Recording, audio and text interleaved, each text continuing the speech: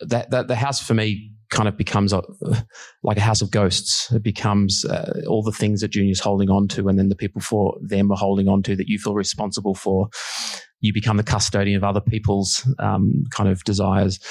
And all of that I found really fascinating, especially up against a futuristic world, especially what are you holding on to now? I mean, everything's dying. You don't actually farm it anymore. And I guess at what point do you let go and change?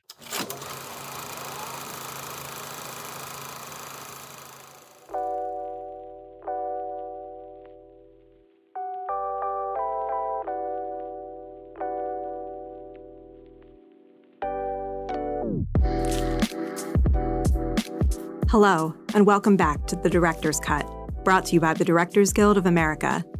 In this episode, a young couple encounter a haunting exploration of marriage and identity set in an uncertain world in director Garth Davis's thriller, Foe. The film tells the story of Hen and Junior, who farm a secluded piece of land which has been in Junior's family for generations. But their quiet life is thrown into turmoil when an uninvited stranger shows up at their door with a startling proposal. In addition to Foe, Davis's other directorial credits include the feature film Mary Magdalene and episodes of the series Top of the Lake and Love My Way. Davis received the DGA Award for Outstanding Directorial Achievement in First-Time Feature Film for his 2016 film Lion, and was nominated in the Commercials category for his U.S. Cellular spot Shadow Puppets. Following a screening of the film at the DGA Theater in New York, Davis spoke with director Darius Marder about filming Foe. Listen on for their spoiler-filled conversation.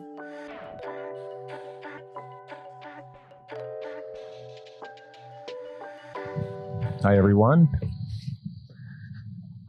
Thanks for hanging around. My name is Darius. Welcome, Garth. Thank you. Thanks, guys. Thanks for watching.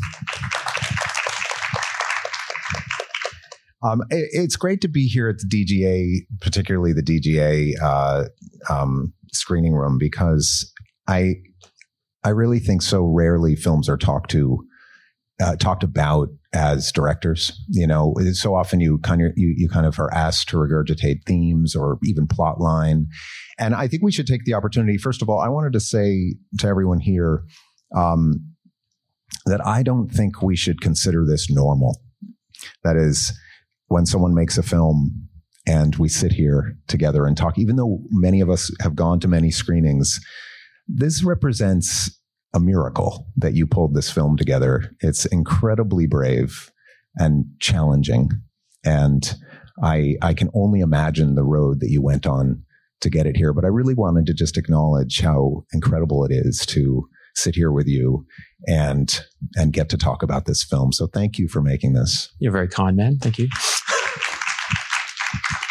It is very brave, but I wanted to ask you about bravery and about courage, actually, to begin with, because I wonder what in this story felt courageous for you. What challenged you as you began to be attracted to this story? I guess the older I'm getting, the more I realize that your words are sacred, and whatever you put out in the world, you have a responsibility to that, I guess. So that's what drives me. And there's directors go in other directions, which is completely fine. But for me, I just need to do something that I feel is contributing to the conversation about being human, and also, I guess, to the own questions that I have about my life and where we are. I don't know. I think with this one, I felt a lot of things. I guess in Hen's struggle to save the marriage, there was it was like a parallel to the dying earth, and there was a really interesting parallel there. And I guess I found that there was an urgency in that, and I feel like, in a way, I just feel like we're all asleep at the wheel. You know, I feel like everyone's screaming, everyone's telling us where we're heading environmentally, but we just seem to be like Junior on the back porch with his fake wife, drinking a beer. Nothing's wrong. And I guess they're the things that I'm really fascinated in. Like, at what point do we take account for who we are, where we are, and also in relationships? You know, in relationships, you can take each other for granted over time. And I guess just reminding people to be present and to be aware of that, I guess. Well, you can take each other for granted, and you necessarily do take each other for granted. No, I mean, that's what we do. There's an aspect of that is so fundamental to us as humans, to inertia, to the laws of that. And I kind of wanted to ask you about that, actually. You obviously have been in a relationship in your life, and was there something in this kind of story, this tragedy of what we do in relationship that you've experienced in your own life? I think it not necessarily specific to relationships, but just sometimes you feel, how did I get here? I feel so unaligned with what I want to do in my life. And I guess you can take the relationship and apply it to any aspect of your life, I guess. It's just, trying to, I think we're all trying to find an inner peace and inner excitement in life. You're building a barn up in the country and all of those kind of things. So it's, what are we looking for? How do we find that inner peace? And I guess that's the human struggle. And this really looks at that directly. But I guess it's just saying, you just can't take what is, like, this is precious, this time we have. It's precious who we are. It's precious to people in our lives, and we just can't take it for granted. Well, I mean, I was thinking about it. I don't know what you guys think, but I don't know that I remember a film that uses relationship as allegory like this in the way that this does. It's really extraordinary. And I want to talk about nostalgia a little bit. It's so interesting the way the film is presented with this kind of myriad of nostalgic elements. The 90s truck, the music, the tapestry of the farmhouse, the iconic farmhouse. It's almost as if, it seems to be kind of bringing up this idea of, are we stuck back there? What's so good about that?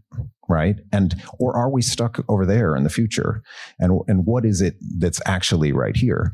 What is it about this moment that's important, that's more important than the past or the future? But I want to talk about this nostalgic element, the choice, actually, the cinematic choice. I mean, that was like a 78-year-old truck, right? I mean, so what was that? What was that aspect in this that felt important to you?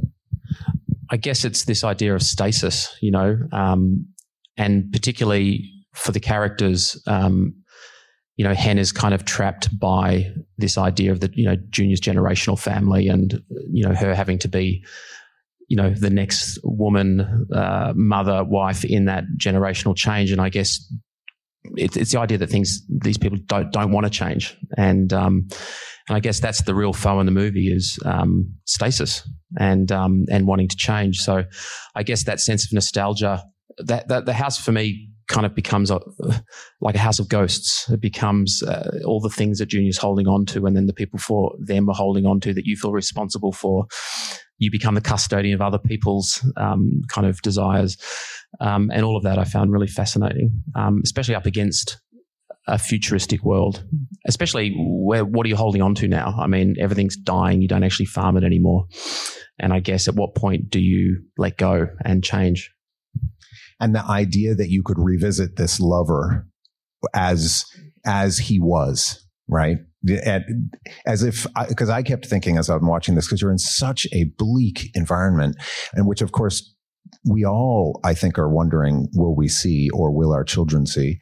And you start imagining green. When they talk about rain, you start I did, I was imagining green, and I started thinking to myself, wow, right. And that's what we do in relationship. We remember green. We remember it when it was vibrant.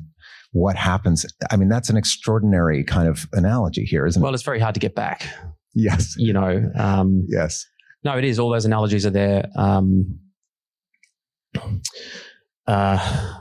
Yeah. But the question is, if we're in love with the past, are we in love with the past or are we in love with the now? So what do we do with the now? I guess for me, the tragic part of the story is that they are great soulmates. They are right for each other in so many ways. And it's just that he has lost his spontaneity and his kind of spiritual energy. It kind of has died over the 7 years, and he's kind of holding on to the past and not willing to let go. And I guess she was willing to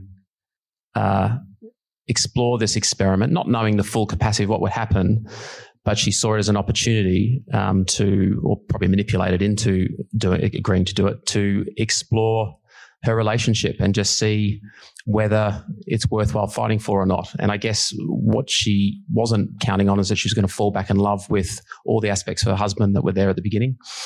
And I guess, so when a real husband comes back at the end, she knows that they can work it out, but he has to change. Right. And the character, sorry, what's his name again? Terrence. Terrence, yeah. Terrence. He's really interesting too, because I don't know, we haven't talked a lot, so I'm really curious about him, because there's a lot of very interesting choices with him on a script level, on a character level, about his sexuality and how we felt about that and his kind of sadistic elements. But then at certain points you wondered if he was an AI. Where, do you want to talk about that a little bit and the choices you made there? I mean, the whole question of what is real and identity, all those themes are constantly playing throughout all the characters. And yes, there's all these multi-mysteries kind of playing out, I guess. But I think with Terrence, it was really about trying to find an exciting antagonist that didn't feel stereotypical, but also like, who are these people that want to play God in science? They're fascinating people. And what was really exciting about Aaron Pierre is that he really found a way to find some truth behind. He really believed in what he was doing. He found a way to really believe it, and he was going to change humanity with those decisions. So that was not an easy thing to find. And the provocations in the film, him provoking Junior, it's not just about being cruel. It's actually about him trying to, break down the rigidity of Junior's assumptions. Do you really know your wife? Like, I guess in a way he's trying to help him. He's trying to enliven him, and kind of like the stuff that where he's hardened, he's trying to soften him up, I guess, which is exciting. And he's just going to see if he can push the experiment. Right. But that robotic part of him, or that part of him that feels calculated, certainly got me thinking about, the ways in which we become robots, whether or not he's an AI, like our fixations, our ideas, our fixation maybe on the future or on this aspect of our identity, because that's our project, and how we become kind of less human when we get into that orbit. Yeah, no, it's totally fascinating. And maybe Terrence is an AI, Well, that one word warning, I don't know, when he says that didn't feel very human. When he says that, it was like, oh no, not that word, and I thought, well, that's good. Yeah, it is good. I mean, these are the things I don't think anyone's going to watch this film and not be thinking about it and not be feeling it in their body days after, because it's one of those movies. It really gets into you, and I congratulate you for that. Let's talk about the most brave aspect of this, because I do see it as a very brave language in a film, because you're thrust into the purview of an AI, and you don't know it's an AI. And thusly, it's a much more challenging film to watch, right? I mean, because you don't know. And that is a really, really brave choice. Did you struggle with it in the writing, and how it was that you get into Junior's POV, his vantage, his dreams, his thoughts? I mean, I think Junior is the easiest character to relate to, because we're in his experience. We know what he knows. I guess we don't really fully align with Hen until everything's revealed, and then we kind of retrace all of the assumptions we were making, and we kind of reevaluate that. It was both probably one of the most exciting aspects of making it, but also probably the most complex. But also, that's what's engaging. It's, in a way, that's the suspense and the mystery of the film. It's not, it's not big genre ideas. It's actually human ideas, and the relationship is the mystery. Yeah. And identity and things like that. So that was super exciting. Like the hot and cold nature of Hen, the eye lines, the gazes that feel a little long, the kind of stiltedness. All of that kind of really draws you in, and you really want to investigate what is going on in this relationship. Who do you relate to most in this movie? Which character did you find? Hen, for sure. Yeah. Well, talk to me about that. Well, I guess I relate to Hen because she she's an empath. I mean, she really relates to nature. She understands that we're not the top of the pyramid.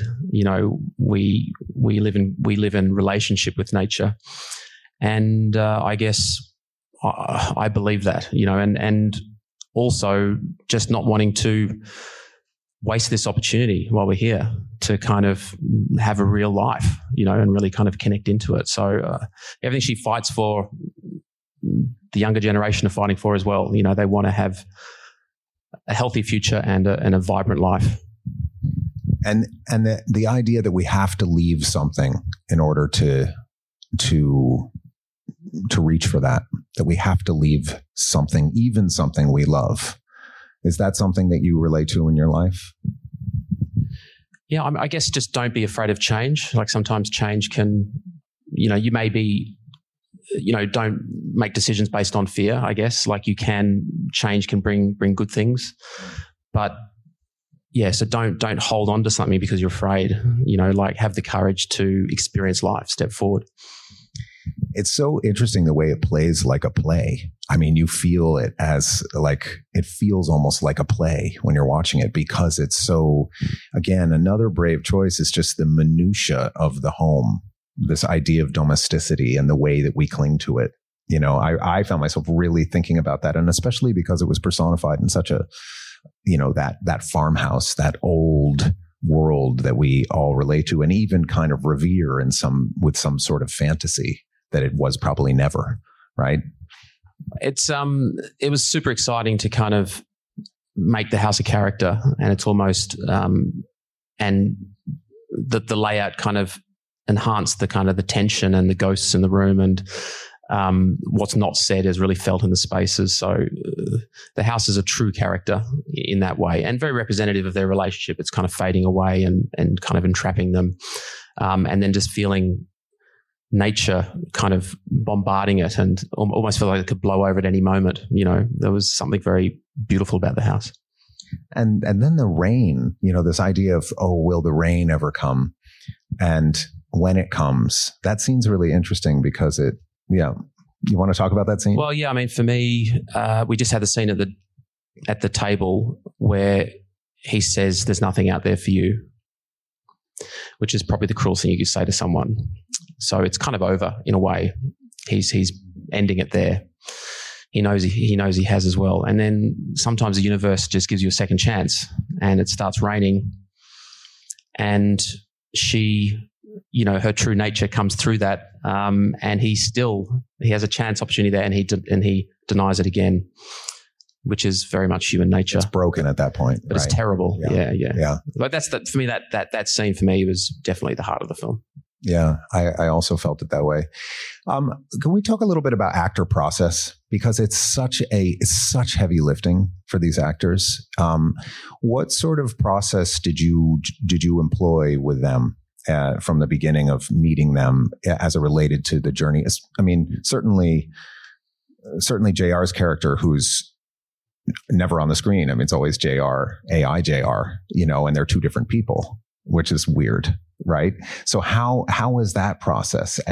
Well, and any element of that you want to talk about? Look, this is probably the most exciting part for me was how to build the characters. And we had so many complex truths and, you know, secret rivers and all of these incredible layers that we had to find in a really compelling way. I think the most important thing was making sure that we never cheated, if that makes sense. Like, you can cheat a performance to help the mystery of a story, but we had to somehow make sure that the framework of each of the scenes was at every point the actors were being truthful. But on first viewing, you're thinking you're seeing a story, but actually the real truth is something quite different. That's such an amazing feeling in this movie when you're watching it for the first time, because you feel that. You're like, but I want to hear about Secret Rivers.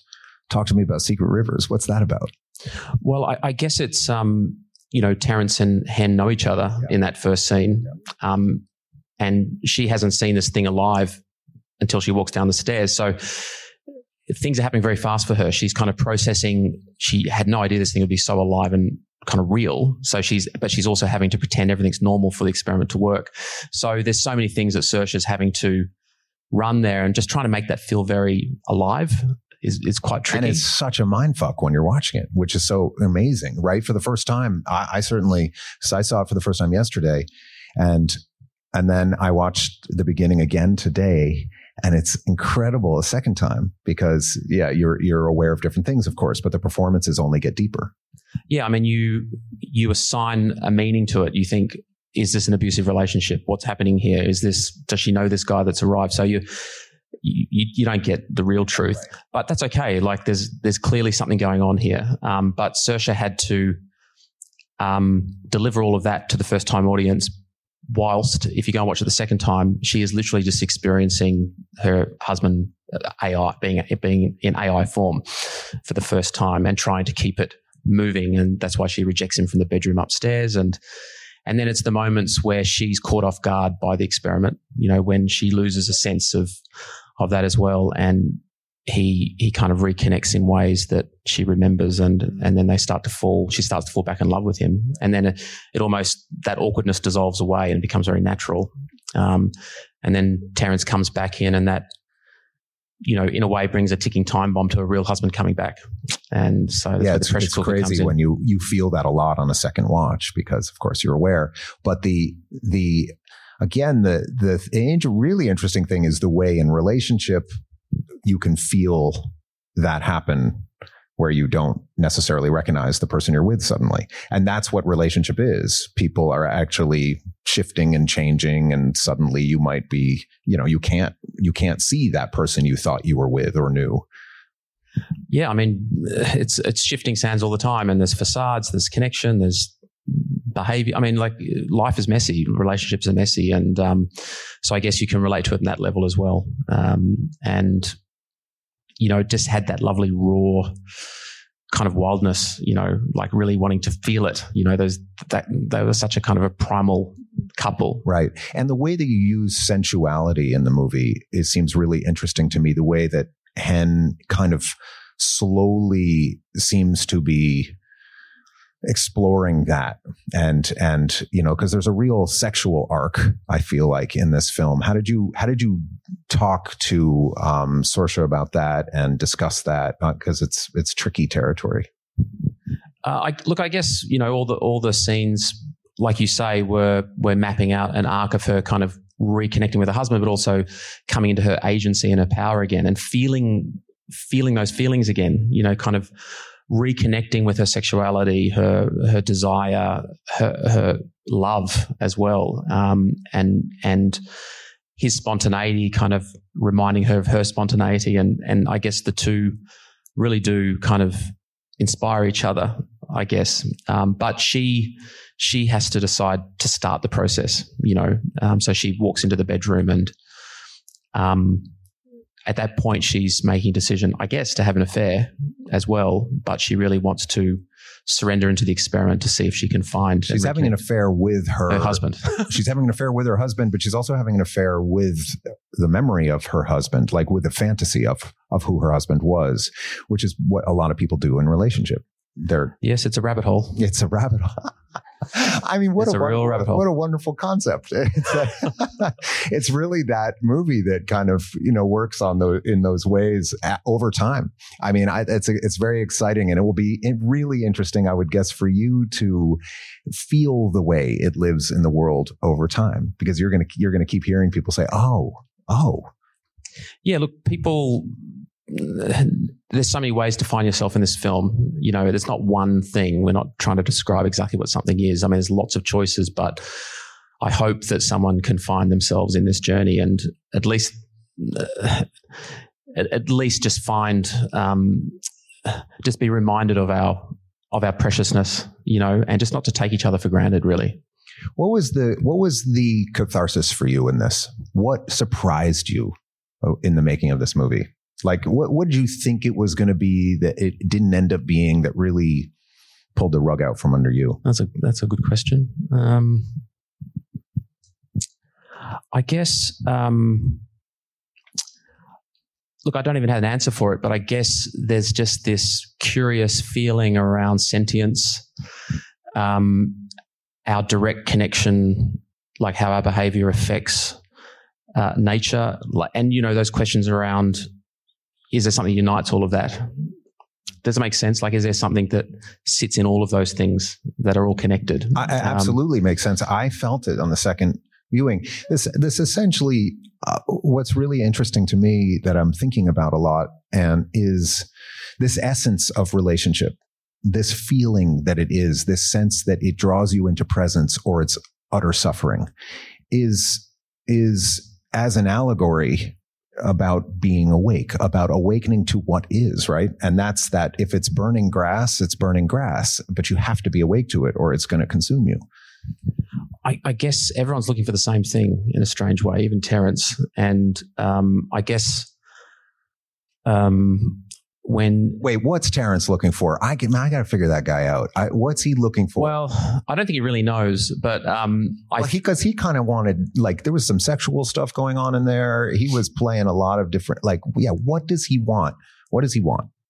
I think in many ways, the spirituality and the love that Hen and Junior have, that kind of unconditional thing, that really hurts his mind. He can't understand how that can exist and be so powerful. Even at the end, I guess that's something that he has not experienced himself in some ways, and maybe he's looking for that in his creations.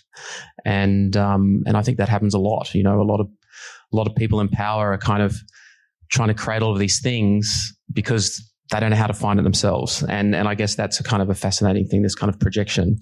And I think that, yeah, I just don't think he was expecting that kind of unbelievable love story, you know, happening right in front of his face, that unconditional love. And I think that really affected him. Yeah. But it's not going to change what he's about to do.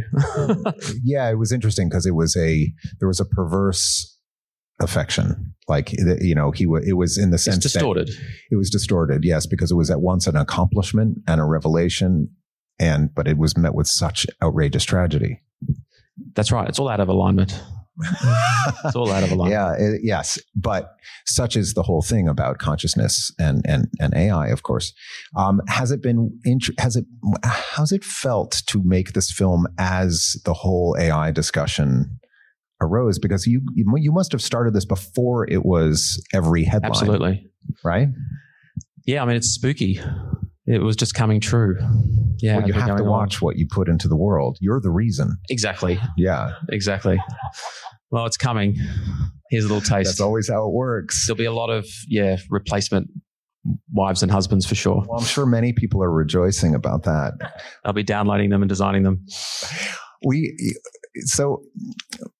I mean, it's interesting as a writer right now because we're having to field these questions. You know, we've had this strike and we're having to field these AI questions, and it's pretty intense. Not just, I mean, you watch this film as it relates to the environment.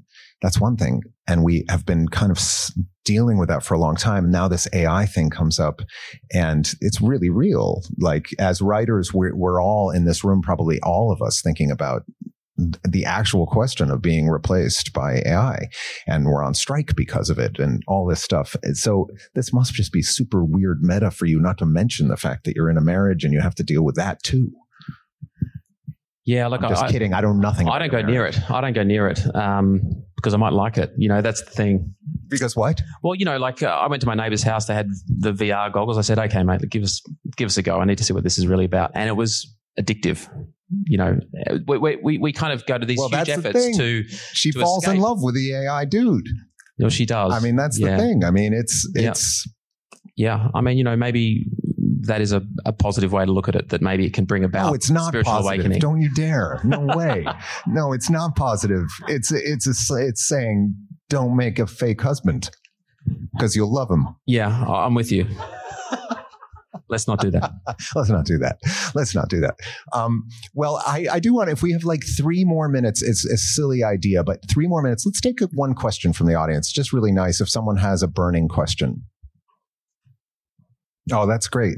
The question simply is, as it relates to the arc the characters are going on, is there an importance in the actual deconstruction of self or ego as it relates to the journey of catharsis or becoming or moving toward where you need to be? Is that fairly summed up? I'm confused, but Well, there's the idea of this kind of regression of his character, that he ends up in in a fetal state. I think that's a really interesting idea. And that, is there something that you were aware of about the shedding of the kind of the layers of what we call adulthood, or our ideas about ourselves as a necessary component of change? Well, there's a couple of things there. I think there's a point where Junior is just wanting it to stop. Like he is just so he's been so provoked and tortured for so long, and he can't get any truth. So in a way, he just surrenders. In a way, it's like a full fall in many ways, and he's just pure presence, I guess, in many ways, which is very beautiful. And I guess the death, like you picked up on, I mean, I'm always fascinated that birth and death are very similar.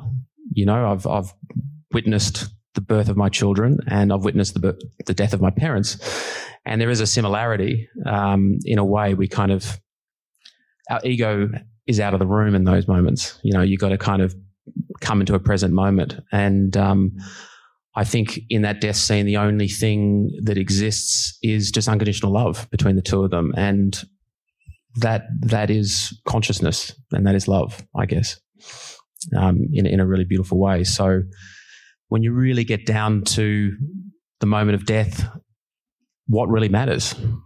And I guess that's what slowly kind of sheds away and breaks down. And that's what the AI represents, I guess, and how he kind of feels. That's really beautiful. And that's a very, very powerful scene. And it's a very good place, I think, to wrap up. And I would like to say that, again, it's that sort of presence that reminds me, like when we're here talking, how incredible these moments are after you make a film and you get to talk about it. And I thank you for this discussion, and thank you for making this beautiful film. Oh, I thank you for your time too. Thank you. Thanks, man. Thanks for listening to another DGA Q&A. The Director's Cut is available wherever you listen to podcasts. And please share, subscribe, rate, and review. We'd love to hear your feedback, and you can help fellow film buffs find the show. Thanks again for listening, and we'll see you next time. This podcast is produced by the Directors Guild of America.